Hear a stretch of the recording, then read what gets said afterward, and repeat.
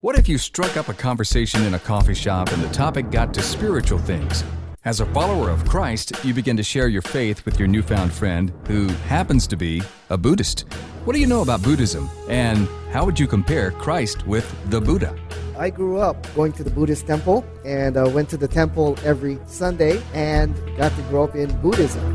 This is Evidence and Answers with Pat Zukeran. As you heard, Pat was raised in a Buddhist culture and has tremendous insight on sharing the claims of Christ with our Buddhist friends. Dr. Zukeran speaks all over the world on a variety of cultural and spiritual topics as he presents and defends the Christian worldview. And as you listen today, stop by our website, evidenceandanswers.org, and click through resources on everything from atheism to Zen Buddhism, Pat's books and articles, interviews with leading experts, past radio shows, and more. That's evidenceandanswers.org. We think you'll enjoy the fascinating topics. And now let's go to Pat Zukeran speaking at a recent conference with part 2 of Sharing Christ with Buddhists. Goal in Buddhism is to detach all attachment from this world, to eliminate all desire. And when we can do that, we escape the cycle of rebirth and enter into nirvana. That's classical Buddhism. I remember in high school, we had a Chinese teacher. His name was Mr. Zhao. And I remember Mr. Zhao was a Buddhist, and one day he asked us, he said, "What is it you want to do with your life?" And we looked and said, "Oh, make money." And he said, "Well, what's going to happen when you make money?" And we said, "Well, make some more." And he said, "Then what are you going to do?" And we said, "Keep making more." And he said, "When are you going to have enough?" And we said, "Well, you never have enough. Just keep working." And he said, "And that life is a life of futility and frustration, and you'll never be happy, and you'll never have peace." So we looked at him and said, "All right, well, what's your goal in life?" And he said, "Once my kids graduate and go to college, I'm going to go to China. I'm going to sell everything, give everything away, and I'm going to China. And I'm going to meditate all day, and my wife is going to cook." And at first I thought, wow, that's whatever, you know. But then I came to understand, well, that's Buddhism. Okay? You want to detach from all things of this world, eliminate all desire. And when you do, you can break free of that rebirth cycle and enter into nirvana. You break that cycle by accepting the Four Noble Truths and following the Eightfold Path. What are the Four Noble Truths? Well, number one, there exists pain and suffering in the world. That's universal. To exist means to experience pain and suffering. The root of suffering is desire. Suffering will cease when desires cease. See, mankind craves for things of this world which are impermanent. They're illusions. We must cease all desire for that which is impermanent. And we extinguish all desires by following the Eightfold Path. What is the Eightfold Path? Well, right views, understand the truths of reality, that the universe is impermanent, it's an illusion. Have the right resolve, be willing to achieve enlightenment, renounce any thoughts of selfishness, cruelty, or immorality. The right speech, speak only truth and only what is required. Do you guys remember that TV show with David Carradine? Right, Kung Fu, one of my favorite shows. And he hardly said anything, right, during that whole show. And whenever he spoke, he always spoke some kind of proverb. He was a walking book of proverbs, you know. Why is that? Well, that's the vow of the Buddhist. Okay? Right speech, only speak what is necessary and what is true. Right conduct, abstain from killing, stealing, and sexual immorality. Right occupation, your job must benefit others and hurt no one. The right effort, eliminate any evil qualities in you and prevent new ones from arising. Right contemplation, maintain continuous focus on the teachings of the Buddha and keep from desire. And the right meditation, meditate properly. Now, lay people are required to keep the first 5. The last 3 are what the priests who have devoted their full life to dedicate their lives to following the teachings of the Buddha. The priests keep those last 3 or all 8. Lay people are required only the first 5. Many Buddhists, when you're sharing with Buddhists here with friends and family, many of them don't know the classical teachings of Buddhism. Many are cultural Buddhists, right? They just kind of grew up in that particular tradition. A lot of them don't know this. Often it's good just to ask them. If they say, well, I'm Buddhist, you just ask them, what is it you believe? Tell me about the Four Noble Truths and the Eightfold Path. Often they don't know. They're just kind of, I just kind of grew up in this thing. Well, then begin to explain it to them. And then say, is this what you truly believe? You know, you can often leave it at there. Get them to really start thinking about what they believe. Now, Buddhists who know their particular religion or know what they're talking about, when it comes to Jesus, they often think Jesus is another manifestation of Buddha, or they think Jesus is a great teacher, but not on par with Buddha. Buddha was greater. And many think that Jesus' teaching and Buddha's teachings are very similar. For this reason, you need to point out there's a huge difference between the person of Jesus and the person of Buddha, and you need to point out big difference between the teachings of Buddha and the teachings of Christ. They're teaching opposites, and they both can't be true at the same time because they're teaching opposite things. They're teaching contradictory things. Let's take a look at a few differences between the person of Christ and Buddha. Buddha was a man. He never claimed to be divine. Buddha never acknowledged the existence of God. God was not necessary in his particular religion. He was an atheist or agnostic about God. He never claimed to be divine. He was worshipped as a divine being centuries later, but he was a man. Jesus Christ claimed to be the divine Son of God, and his followers worshipped him as the divine Son of God. Matthew chapter 1, verse 23, Matthew states, "And a virgin will be with child, and his name shall be called Emmanuel," which means God with us. Jesus claimed to be the divine Son of God. He made that claim clear throughout the Gospels, and the apostles worshipped him as the divine Son of God and defended the divine nature of Christ. He claimed to be God incarnate. And Jesus Christ confirmed his claim to be God through his miraculous, sinless life, death, and resurrection. Jesus did numerous miracles affirming his claim to be the divine Son of God. His miracles showed that he had authority over every realm of creation, over nature, over the spiritual beings, over angels and demons, over sickness and disease, even over life and death. When you look at the life of Buddha in the earliest scriptures, Buddha does not do any miracles. Okay? Now, centuries later, they have recorded Buddha doing miracles, but most Buddhist scholars know those are of a legendary or mythical realm. Christ did miracles over every realm of creation, demonstrating he was indeed the divine Son of God. And we know that the Gospels are written very early, first generation eyewitnesses. Therefore, it's too early for legends to develop. The historical evidence shows we've got a very accurate historical record of the life of Christ, who lived a very miraculous life. We also have about a dozen non-Christian sources, very early non-Christian sources, that also state that Christ lived a very miraculous life. But that'll be for another presentation. The salvation message. Buddha claimed to be someone who could teach the way or show the way. Jesus said in John 14:6, "I am the way, the truth, and the life. No man comes to the Father but through me." Jesus said, "I am the way. I am the only way to eternal life with God." Buddha died in northern India. His grave is still there. It can be visited. Jesus Christ alone conquered sin and death through his miraculous resurrection. So when you compare the two persons, they're very, very different. Then when you compare their basic teachings, they're teaching contradictory to one another. Okay? They're not teaching the same thing. Buddha, when it comes to God, he was an atheist or he was agnostic about God. For Christ, a personal creator was central about all that he taught. Matthew chapter 6, he said, "Seek ye first the kingdom of God and his righteousness." Everything centered on our relationship with God. Buddha said the world was an illusion. It's a place we need to escape. Christ taught that God created the world. It was good, but fallen. And one day, if you read Revelation chapter 20, Christ will redeem and restore this earth. Man's problem, Buddha said it was ignorance to true reality. Jesus said it's sin against the holy God. Salvation, Buddha said it was through works, by eliminating desire, by following the eightfold path. Jesus said salvation comes by grace. It is a gift from God. For God so loved the world, he gave his only Son, that whoever believes in him should not perish but have everlasting life.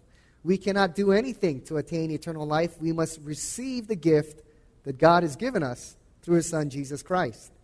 Eternal destiny. Buddha said when you die, you come through many rebirths. They can go on for eons and eons, millions of years, until you finally break that cycle and enter into nirvana. Jesus said, there is only one death. Then there is a resurrection of mankind, and there is the final judgment to determine your eternal destiny. He said in Matthew chapter 25, at the end of the age, the Son of Man will come, and he will judge amongst all mankind, separating the sheep on his right and the goats on his left. There is no endless cycle of rebirth. Suffering. Buddha said our suffering here on this earth is really meaningless, and it's something that we must escape from. Jesus stated that there is purpose to our suffering. In fact, Hebrews 5:8 says that he learned obedience, Jesus did, through the things which he suffered. James chapter 1 says what? Consider it pure joy, my brothers, when you face what? Trials of many kind. There is purpose to our time here on this earth, and there is purpose for our suffering. It's refining us to be more like Jesus Christ. Desire. Buddha taught you have to eliminate all desire. Jesus taught you must have the right desires. They're right desires and they're wrong desires. Matthew 22, Jesus said, love the Lord your God with all your heart, soul, mind, and strength, and love your neighbor as yourself. Jesus said, do not eliminate all desires. You must purify your desires, have righteous desires over what is evil and selfish desires. And the role of the master. Buddha said, I leave you as orphans to find your own way. Jesus said in John 14, I do not leave you as orphans. He promised the Holy Spirit to come and guide us into all truth. Matthew 28, he said, I'll be with you always, even to the very end of the age. So even in their teachings, you see, they're teaching mutually exclusive points here. They both can't be right at the same time. Their person and their teachings are contradictory. They're teaching two different things. They can't be true at the same time in the same way. That's the law, the universal law of non-contradiction. Well, how do we witness to our Buddhist friends and family? Well, first of all, you've got to point out these differences. Okay? You've got to make it clear. Jesus is not another manifestation of Buddha. There's some very clear differences here. They both can't be right at the same time. Well, here's some tips in sharing with your Buddhist friends and family. Of course, there's really no one formula that does it all. There's many ways in which I've seen my Buddhist friends and family members come to Christ. My mother came to Christ about 4 years ago, out of a Buddhist background. Okay? And I have led several others to Christ. Here's one of the methods that I developed, but I'm sure as you grow in your walk with the Lord, you will develop your own as well. Here's the first. Christianity provides assurance of its message that Buddhism or other world religions cannot. In other words, Christianity provides solid supporting evidence for its message, something the other religions like Buddhism cannot do. In other words, ask a Buddhist, what happens after death? Okay, if they know, they'll say, well, you're in an endless cycle of rebirth until you escape and enter into nirvana. Next question you ask is, how do you know that's true? What happens after death for the Buddhists and other religions is based purely on speculation. You really don't know. How could you know? Well, the only way you could know, really, is to have someone who knows about what happens on the other side, die, experience death, and come back to life again. That's really the only way you could know. Now, the Buddhist scriptures are written centuries after Buddha's life. Many of the stories are mythical in nature. Christianity provides assurance through the death and resurrection of Jesus Christ. The Gospels are written by first-century eyewitnesses. They're proven to be very accurate historical records. The resurrection of Christ is one of the best supported ancient historical events that we have. The evidence for the resurrection has never been beat. Okay? I've debated this topic on numerous radio shows with some of the top skeptics who are out there, some of the toughest skeptics, and the evidence for the resurrection cannot be beat. Dr. Gary Habermas, who is here with us for the Apologetics Conference, has debated this topic throughout the world. Dr. Geisler, who is here with us, and others have debated this topic, and the evidence is too convincing to deny. But that's for another time. If you want to read more about the resurrection and the evidence for the resurrection, go to evidenceandanswers.org or probe.org. Recently, on my flight to Nepal, we were flying from Thailand to Nepal. And just so happened, sitting next to me was a guy in an orange robe, a Buddhist priest. And then he turned over and he asked me something in English. And I said, "Wow, you speak English?" He said, "Well, yes, I do." And so I began starting a dialogue with him. And then I began to ask him questions about Buddhism. And he began to answer me. And he was surprised at how much I knew about Buddhism. And I said, "Well, I actually grew up a Buddhist." And he said, "Oh, well, what particular style of Buddhism do you practice?" And I said, "Oh, well, I'm no longer a Buddhist. I'm a Christian. I've trusted Jesus Christ as my Lord and Savior." And he said, "Oh." I could see he didn't want to continue, but I said, "I've studied both men, Buddha and Christ. I've come to admire both men. They both won my respect by the kind of life they lived." He said, "Oh, well, which one do you like more?" And I said, "Well, I believe that Christ is greater than Buddha." And he said, "Why?" And I said, "Because Buddha's grave is there in northern India." And I said, "Jesus Christ conquered sin and death and rose again from the dead." And he looked at me for a little while and he said, "How do you know that's true?" And I said, "Thought you'd never ask." Oh, so I wanted to give him a defense of the resurrection. Then he kind of looked at me and he said, "Here's my card." He said, "I am the founder of one of the biggest Buddhist monasteries there in the capital of Nepal, Kathmandu." He said, "Next time you're in Nepal, come by and stay with us." And so I took his card. Hope someday I can go stay with them and learn more from these guys. But I haven't taken him up on his offer yet. Ask a Buddhist, how do you know what happens after death? How do you know? For them, it's based purely on speculation. And when they turn to you and say, "Well, then, you Christian, how do you know?" Hopefully you've read our articles and you'll be able to give a defense of the resurrection of Christ. The resurrection of Christ demonstrates that our faith is not based on speculation or some kind of blind leap in the dark. It's based on a historical event. Our faith is grounded in a firm foundation of the death and resurrection of Jesus Christ. Secondly, God exists, and he seeks a personal relationship with you. Show them that there's evidence for a personal God and that he seeks a relationship with you. The evidence for God is quite compelling. Let me just give you one. You can read the rest at probe.org or evidenceandanswers.org. Number one, it's called the Big Bang. In other words, the universe has a beginning. Whatever you think of the age of the earth, the Big Bang theory is something you don't have to be afraid of because the law of causality comes into play. In other words, whatever has a beginning must have a cause. Science is pretty much unanimous on this now. The universe has a beginning. The radiation echo, red shift, second law of thermodynamics shows the universe has a beginning. Now, if the universe has a beginning, it must have a cause. Whatever caused the universe is greater than the universe, the law of cause and effect, right? Every cause has an effect. Every effect has a cause. No effect is greater than its cause. Whatever caused the universe is greater than the universe. Whatever created time is greater than time. Whatever created this great machine of the universe is extremely intelligent and powerful. God is a great candidate there, isn't he? Also, if the universe has a beginning, it cannot be eternal. Okay? That's a big problem for the pantheists and the Buddhists who say the universe is eternal. It's also a big problem for the Darwinists because the universe is a little bit too young.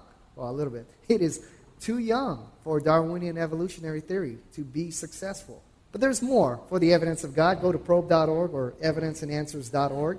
And there is a God. He seeks a personal relationship with you that's missing in Buddhism. See, God loves us, and God is personal. He hears our prayers, and he shares in our suffering. He did not stand by out there in heaven and watch us suffer and sit there back on his throne saying, "Oh, poor guys, man, I hope you guys make it."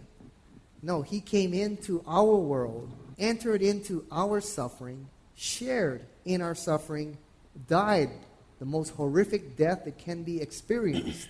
He came into our world and shared in our suffering with us. There's no other story like that in any of the world religions, of God entering into our world and sharing our suffering. There is a God, Okay? That strikes a chord with Buddhists because that teaching is not there in Buddhism. It's missing in Buddhism. Third, the teachings of Buddha are not livable because they're self-refuting. Okay? The basic premise is self-refuting. Let me show you. The goal of Buddhism is to eliminate all desire, escape the cycle of reincarnation, and enter into nirvana. Now, the desire to escape the rebirth cycle is what? A desire. You desire, okay, not to desire. Right? You see, it's self-refuting. Okay? It's not livable. I remember speaking with a young woman, and she was a Buddhist from Southeast Asia, and we were talking, and she said, you know, I've listened to you this weekend, and one problem I have with Christians, Christianity is only about going to heaven. It's not practical.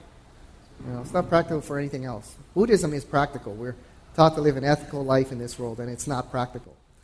And I said, well, let's think about it here. I said, what is the goal of Buddhism? She said, well, to eliminate all desire. I said, you married? Because I knew she was. She said, yes. I said, do you love your husband? She said, yes, I do. I said, is that a good thing or a bad thing? And she knew she was in a jam here. And she said, I think it's a good thing. And I said, to love someone else is indeed a good thing. But in Buddhism, you're supposed to eliminate all desire, all attachments. I said, you willing to do that? Detach all emotional attachments to your husband? I said, you got kids? She said, yeah. I said, you love your kids? She said, yeah.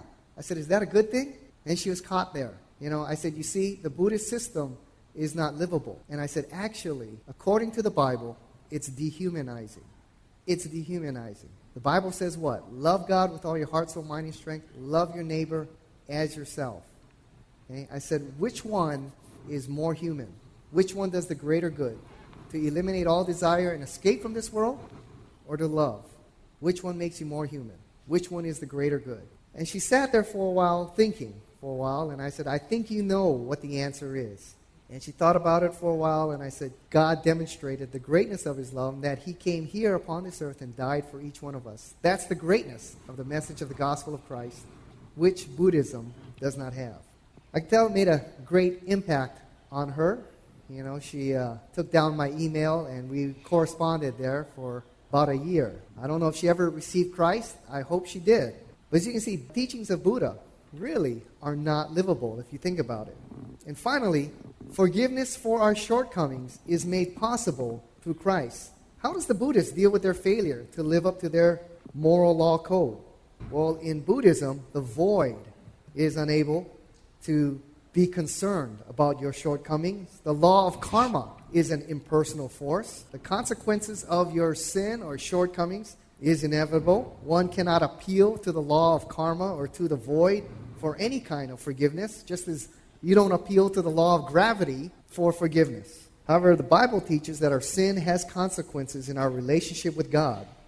But God is a personal God, concerned for our salvation, and provided a way of forgiveness through his Son, Jesus Christ.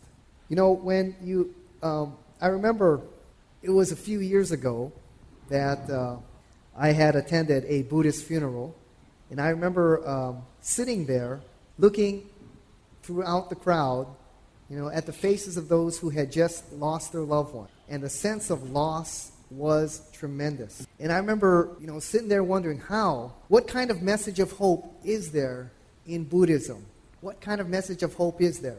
And I realized as I was listening to the priest, talking to the people, reading the scriptures that were there in the pew, I realized really in Buddhism, it's a message in which you have to deny reality, that this world is an illusion, and you have to deny your humanity. And essentially, your hope is based on an empty speculation. What nirvana is, Buddha never really defined. Whether it really exists or not, no one really knows. But it's in Jesus Christ there is a message of hope that no other religion, no other philosophy, no other worldview can present. That the God who created this universe loves each one of us so much he entered into our world, suffered alongside with us, took on a body just like us, suffered the cruelest death, and conquered sin and death through his death and resurrection. And our faith is not an empty hope. It's not some kind of pie-in-the-sky fairy tale. It's based on the real person of Jesus Christ, who lived a sinless, miraculous life. He died and rose again, conquering sin and death. Christianity, really, amongst all the religions, is the only one that presents a message which has a sure hope.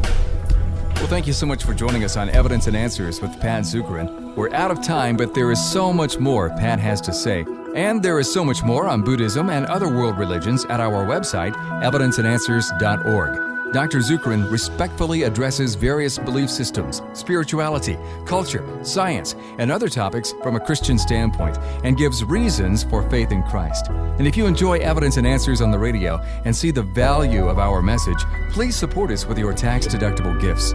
Just click the donate button at evidenceandanswers.org. It means so much to us to hear from you, so please go right now to evidenceandanswers.org with your support. And we'll see you next time on Evidence and